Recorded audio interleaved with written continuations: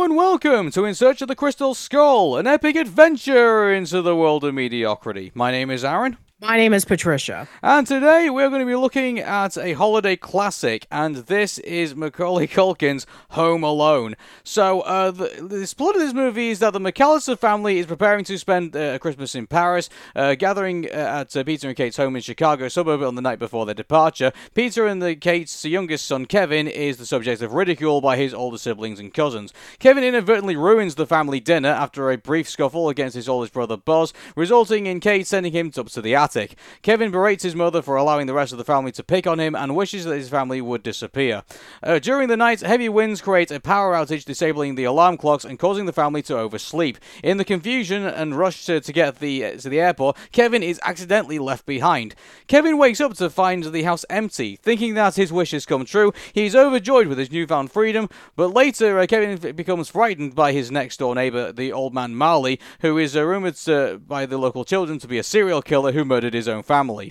The McAllister home is soon stalked by the Wet Bandits, Harry and Marv, a pair of burglars who have been breaking into other vacant houses in the neighborhood. So, really good setup, I have to say, for this movie, and also really good for, Kevin in this as well, to, give, the audience sympathy over, the fact that he's picked on by his younger siblings, and it is the typical, be careful what you wish for, because you just might get it. So yeah, but it's kind of funny that this was the movie that is considered to be at 67% on Rotten Tomatoes because it was the highest grossing Christmas film of all time until, believe it or not, 2018's Illumination's The Grinch came out. And it was the highest grossing live action comedy film until The Hangover Part 2 about 20 years later. So kind of crazy to think that, a staple in Christmas classic just so happens to be in Crystal Skull territory. Yeah, mind you, I mean, I'm a bit edgy about, talking about this movie because let's be honest about this. This is a beloved Christmas classic by a lot, and I mean a lot of people. This is one movie that definitely does get watched at Christmas without a doubt, and not much of an excuse now because now you can watch it for on a subscription on Disney Plus. You can watch it on YouTube for like $3, and also you can watch it on Apple TV too. So, it's got plenty of love in plenty of places. And also, and if you've not got any subscription services to that as well, and if you want really the authentic cinematic experience, here in the UK, they still play it in theaters to this day. Wow. And this is a movie that came out in 1990. Now, if you remember that we actually briefly discussed about Home Alone because around the same time that Home Alone was in theaters, The Rescuers Down Under was in theaters, and that severely underperformed because Home Alone was out in theaters. So, yeah, going back into full circle, finally talking about this. And it's kind of funny because several years ago, I actually discussed about all of the Home Alone films at the time. I discussed about Home Alones 1 through 5, alongside with Tom, several other of my friends from Manic Expression. And looking into it, the first 2 Home Alone movies are considered to be the Christmas classics, while everything else that came out afterwards were considered to be like the ones that were trying to cash in on the popularity of the Home Alone movies. And, I know some people really like Home Alone 3, but let's be honest. I mean, Alex D. Links, even though that he did an admirable job, he's no Macaulay Culkin. And 4 and 5, well, those are just awful, and you should not even bother watching them. I haven't seen the remake of the Home Alone that they did on Disney Plus not too long ago, so I can't really say on my opinions of that one. Yeah, well, I mean, if it's in Crystal Skull territory, I'm sure we'll get to it at some point. But I mean, right now we're sticking with the '90s, Christmas movies, so we all know and love. But I mean, in regards to this movie, I mean, I guess an interesting talking point is in itself The Rescuers Down Under.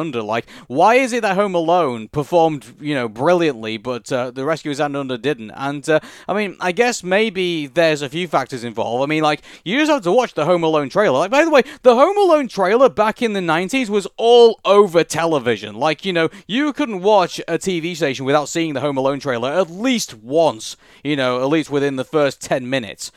So, this movie was promoted to all hell. Like, like Yeah. it was, and also on top of that as well, like, even on the VHS tapes, they even like put the Home Alone trailers in there too. So like, if you were going to be, well, if you rented a movie or if you bought something from 20th Century Fox, likelihood is during that time in the 90s, likelihood is you're going to see a Home Alone trailer, regardless of whatever movie you watched. So it Yeah, was, exactly. yeah. And just like we said in the Rescuers Down Under discussion in Crystal Skull, that the popularity of the Crocodile Dundee movies were pretty much over by the time that Rescuers Down Under came into theaters.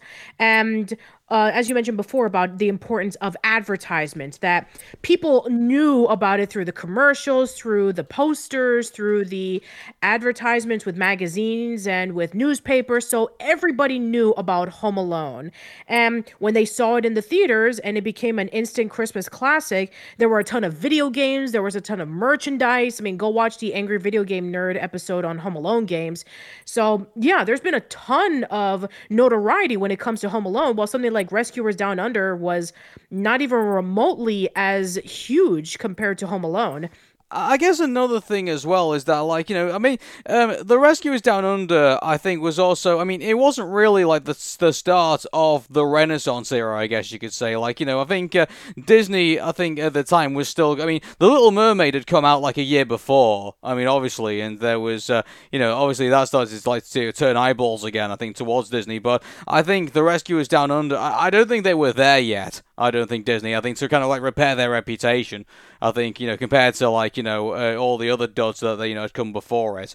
I guess, and so I guess Exactly. and when you looked, and also when if you look just alone at the Home Alone trailer, and you looked at like what 20th Century Fox were providing at the time, like it was it was a no sell that you went to go see a 20th Century Fox movie, family movie, because you were going to get entertained, and you just look at the Home Alone trailer. I'm actually just watching it right now, like it's just it's so amazing how it's all like put together and how it's promoted and everything like that, and they hit the right notes to get people into the theaters.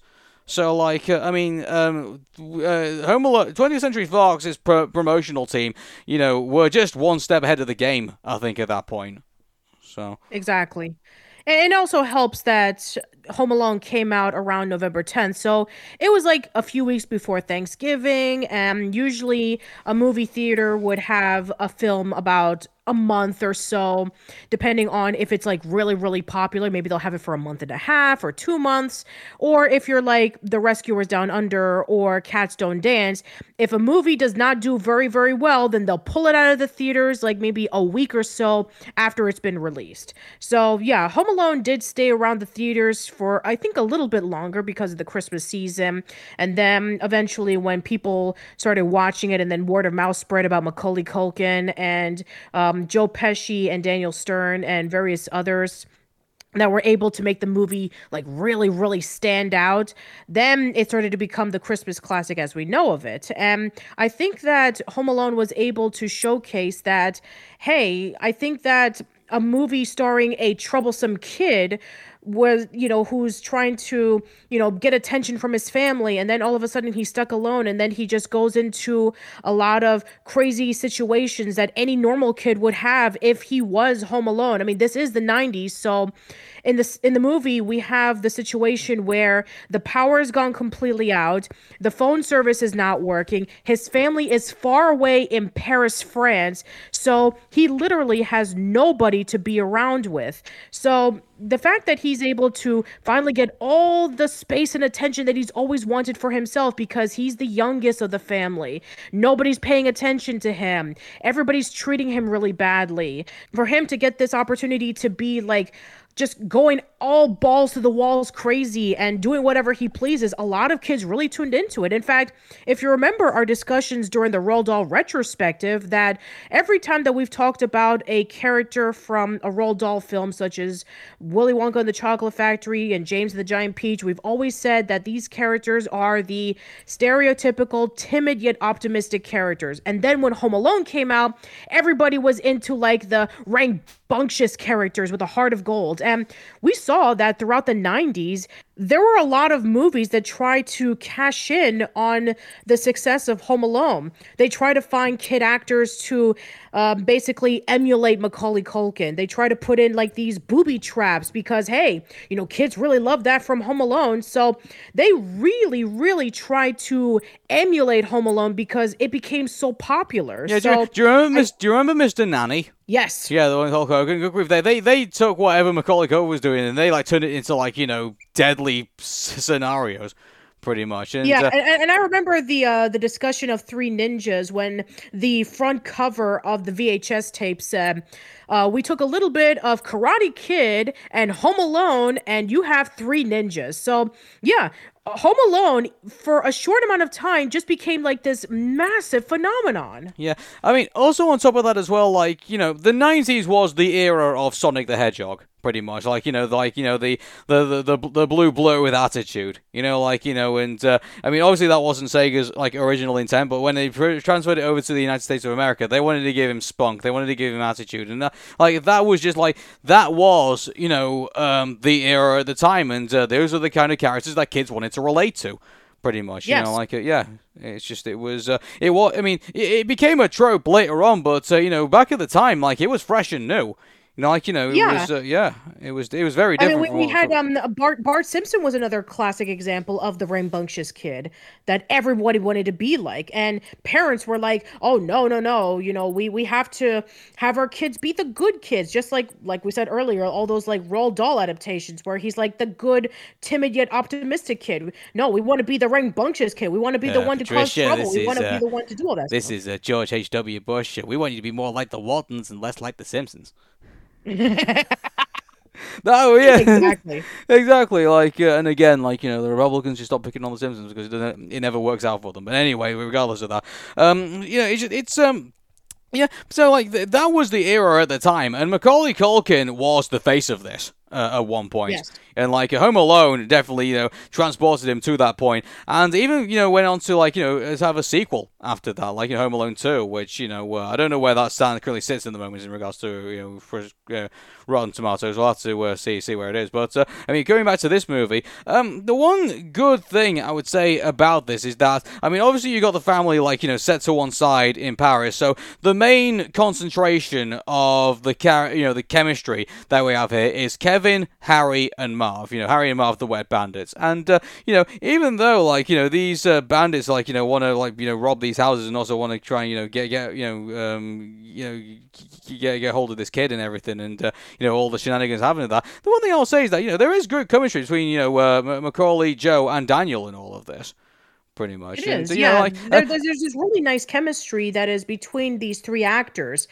And I think that it was able to work out because, Joe Pesci is known for being like the really, dark and sinister character. He's been in a lot of mafia films. I mean, we knew about him in his portrayal in Goodfellas. So, he was able to fit perfectly as the thief. And then Daniel Stern. I guess at that point, I mean, if you're not familiar with like City Slickers or him being the narrator of the Wonder Years as the older Kevin, then, seeing him as this big goofball was kind of an interesting change of pace for Daniel Stern's character. And then you have, obviously with Macaulay Culkin's Kevin McAllister, was the rambunctious one. So, seeing all of this collide together was actually like really well done, and they all have their own unique personalities that still make them memorable.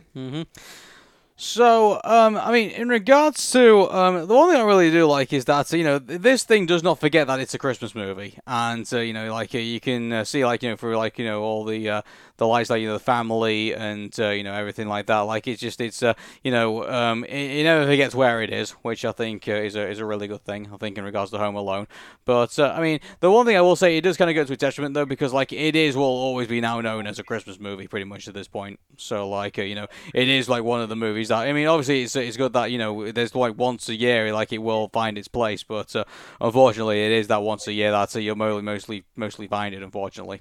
But I So think that another thing that's really good about this movie was Kevin breaking away from his fears. Like, we saw two times in which he was able to face them. The one fear that he had was with the furnace downstairs in the basement where he was like doing his laundry. And then the second fear was with Old Man Marley, which is this next door neighbor that his older brother told his cousin and Kevin a story about how he murdered his family and half the people down the block with a snow shovel. And he turned the salt in the trash can that he was using to melt the snow, he mummified their bodies with it. So he's had this fear of Old Man Marley throughout the course of the movie whenever he met up with him and running away from him. So there's instances in which that Kevin is able to break away from those fears and actually confront them, saying, this isn't so bad. Once you get to know the person, or once you confront the thing, then you're able to break away from it, which is actually a really important lesson, because I'm sure that we've all had that one neighbor down the street who looked creepy, and once we got to know them, they were actually really, really nice. So I think that that's also a really nice gesture to the story. Yeah. But anyway, let's talk about everyone's favorite part of the movie, shall we? And yes, let's talk about the booby traps. Yeah, so there are so many booby traps in this, and it's quite funny, really, when you see how much kind of I guess it is comical violence, but the amount of pain and the amount of suffering you see, the Wet Bandits go through. I'm really surprised it managed to keep its PG rating when you really think about it. I think there's a YouTuber out there who actually analyzed each of the booby traps and talked about what repercussions they will suffer from if they actually got hurt in real life. Yeah. So, would you believe it? Actually, someone did the best Home Alone traps ranked in this. So, I mean, they're not all strictly Home Alone. I mean, obviously, it's doing the other ones, but the one of the ones I come to note is the burning doorknob. So, he heats up the doorknob, and then poor Joe Pesci goes to grab it and ends up permanently burning his M in his hand. Yes. So. Yeah, there's that. Yeah, and another one that really sticks out to me that a lot of people remember is the blowtorch to the head, where Harry's head completely gets burned off, and he has to run over and use snow so that he can be able to take out the fire. Good grief! When they actually did that, I thought, good grief! I thought they would put in a stunt actor or something like that, but no, that's him. It's just, yes. I don't know what, I mean, obviously they must have, put something in the hat to, stop him from being burned and stuff, but, after hearing the stories of, do you remember when we covered Fawlty Towers back in Casual Chats? And we talked about Manuel from Fawlty Towers when he was they recovered him from the fire, and he had to he had all those chemicals that were in his suit to make him look like he was burning and stuff like that, and that permanently scarred him because it all burned through his suit and everything. I remember, yeah, exactly. When I see stuff like that now, it does make me feel very uncomfortable actually seeing it. So. Yeah, especially since, he could have been severely damaged with his own body trying to perform as a character in a TV show. Mm-hmm. And by the way, this won't be the first time he actually does that stunt. He actually did it the second time actually in Home Alone 2 when his head got set on fire.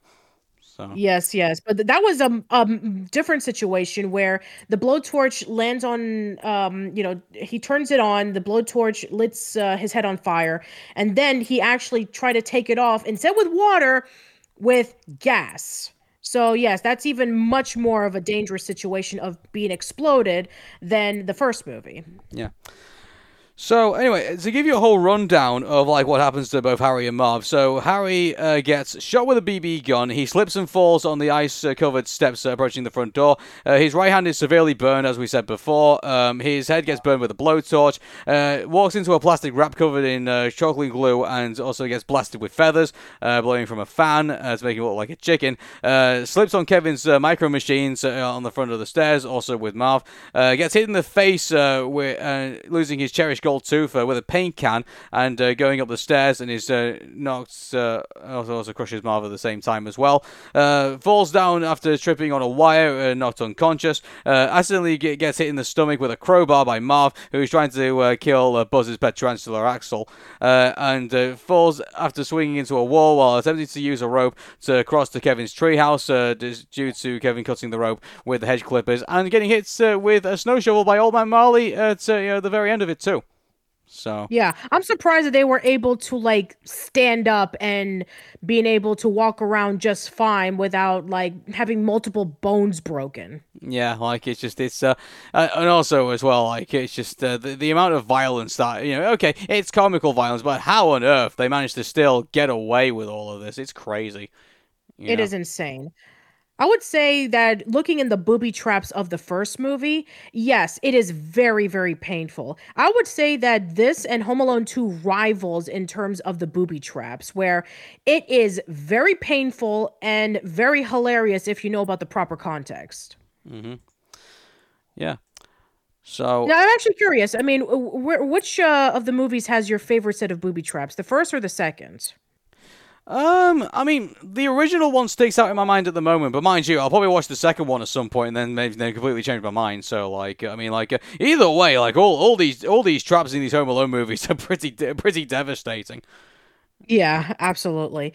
It's crazy to think about how they were able to get away with it in a PG rating. Another really crucial thing that I want to mention about Home Alone is Kevin's mother, Catherine, where she will stop at absolutely nothing to get back home to her son for the holidays. Once she finds out that Kevin is not in the airplane going to Paris, the moment that they land, she's trying to find her way immediately to get back home. But the problem is that all of the tickets have been booked, so she has to find other ways so that she can be able to get to Chicago in time for the holiday so that he doesn't stay home alone. And I think that I have to give credit for her determination because any mother would be like really concerned about her son being home alone and having to deal with not knowing how to take care of himself. I mean, he's 8 years old and this is the 90s. So, yeah, I think that, her determination so that she can be able to get back home was really, really well done. And one of my favorite scenes that happens in the movie was when she was able to meet up with the polka players as they're heading over to Milwaukee. And they even said that they'll give her a ride to Chicago, who's played by the wonderful John Candy. Especially that one scene that really just irks me so much in terms of how heartbreaking it is that even though that they're traveling all the time for their polka performances, and they're not even a well-known, popular polka band. They're just like some schlubby guys who just travel around to a certain amount of states and they just play polka and then that's pretty much it. But they sacrifice so much so that they can be able to do what they do. I mean, they even mentioned about like one person that he barely knows his kid's name, another person he's never even met his kids. It's like, wow.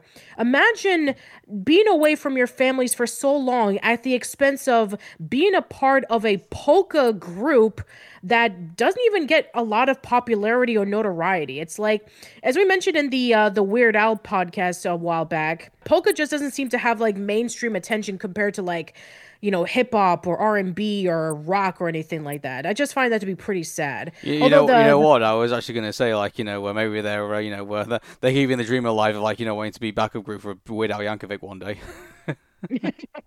Probably.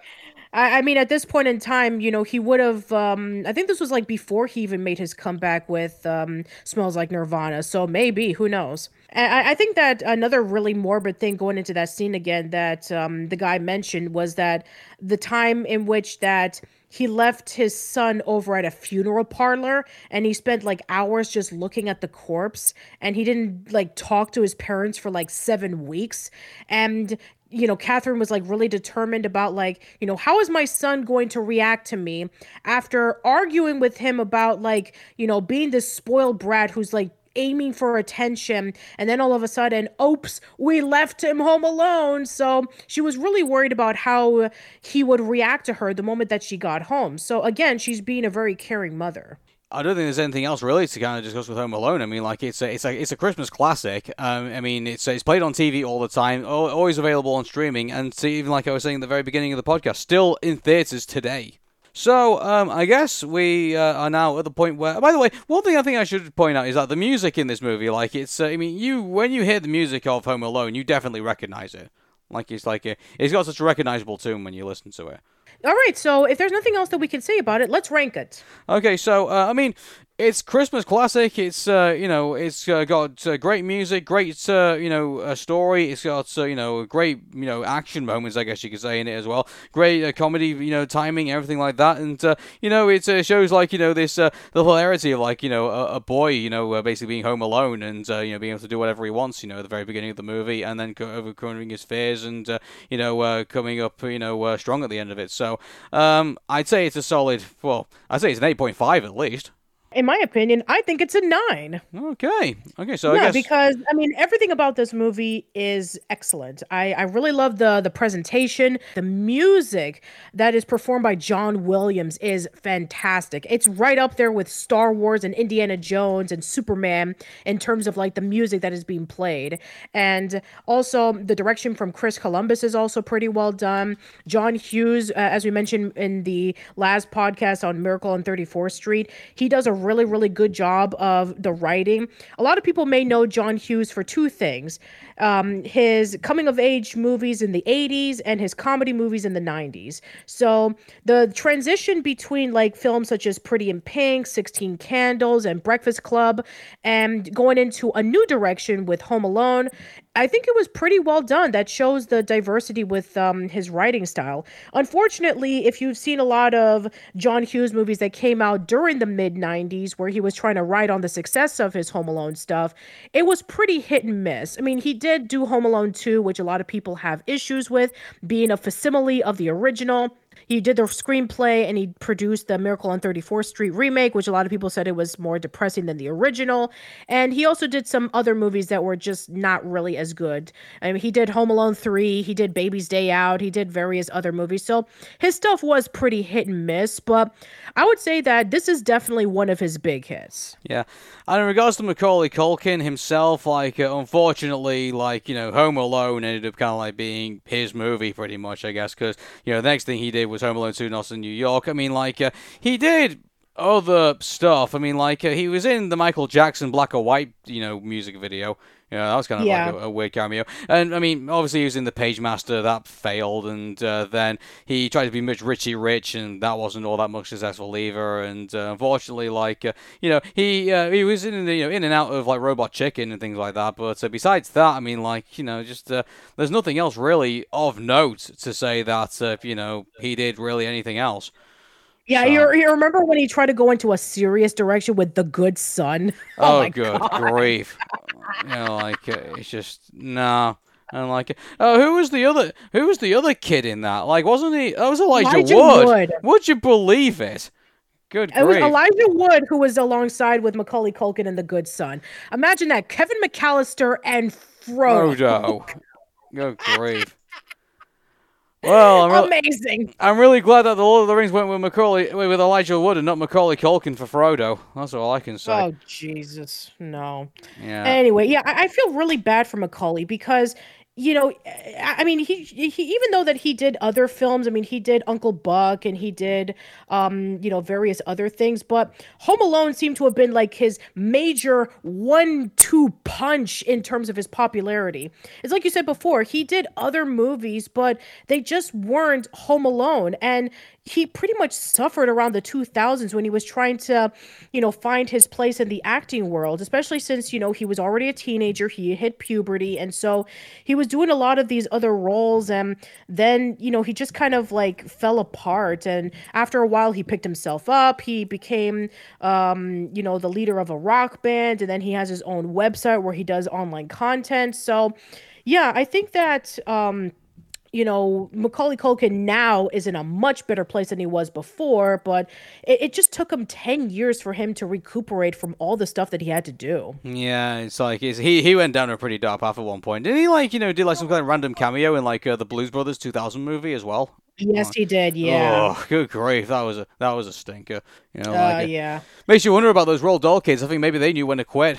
Yeah, maybe he should have been James from James and the Giant Peach. Well, that's a discussion in another series that we do. So, but Yeah, that's very true. Yeah, yeah, it's kind of sad that he went through that, but at the end of the day, he was able to pick himself up, and it seemed for a while that you had the Culkin brothers who were trying to be like the next series of brothers, almost akin to like like other brothers who became really popular on, films and on television. Well, Like, Wayne's in brothers. addition, yeah, the Wayans brothers. Yeah, exactly. The Wayans brothers. So, in addition to Macaulay, there was Kieran Culkin who was in this movie, and he played as Fuller, the cousin who constantly wet himself, and he became a well-known actor in his own right. Probably not as big as Macaulay. He's been in several other movies such as Cider House Rules and Father of the Bride, and you may know him for his other stuff such as Scott Pilgrim versus the World, Wiener Dog, and No Sudden Move. But yeah, I don't think he's much of a household name compared to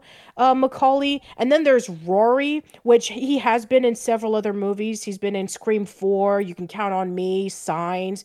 But again, not much of a big one compared to Macaulay. And then there's Christian Culkin, who's the only movie that I can remember him being on was My Summer Story, that continuation of A Christmas Story, which was not as revered compared to the original. But yeah, it seemed like they were trying to branch out into like this whole series of these brothers making all of these big bucks because we already know how much of a manipulator his father was of stealing all their money. It almost kind of reminds me a little bit of how Joe Jackson was to his sons when making the Jackson 5 because he never got his start in his own career.